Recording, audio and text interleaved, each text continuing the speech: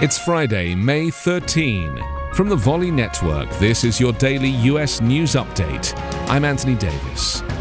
In the days after a draft leaked showing the US Supreme Court is poised to strike down Roe v. Wade and a national right to abortion, the left-wing group Move On doubled its weekly fundraising. And on Saturday, hundreds of thousands of protesters are expected to attend more than 300 rallies in a coordinated nationwide demonstration. The news that the court's conservative majority appears set to reverse its 1973 decision that legalized abortion nationwide has galvanized Democrats, raising the party's hopes that the anger on display can be carried into November's midterm elections.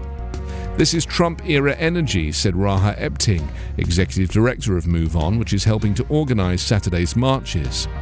But with inflation still close to record highs and President Joe Biden's approval ratings underwater, reproductive rights organizations and liberal groups face daunting headwinds in trying to convert that surge of enthusiasm into electoral victories.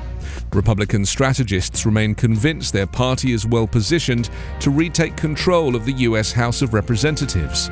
They note Texas Republicans won several special elections, including flipping a Democratic state legislative seat last November, months after passing a virtual ban on abortions.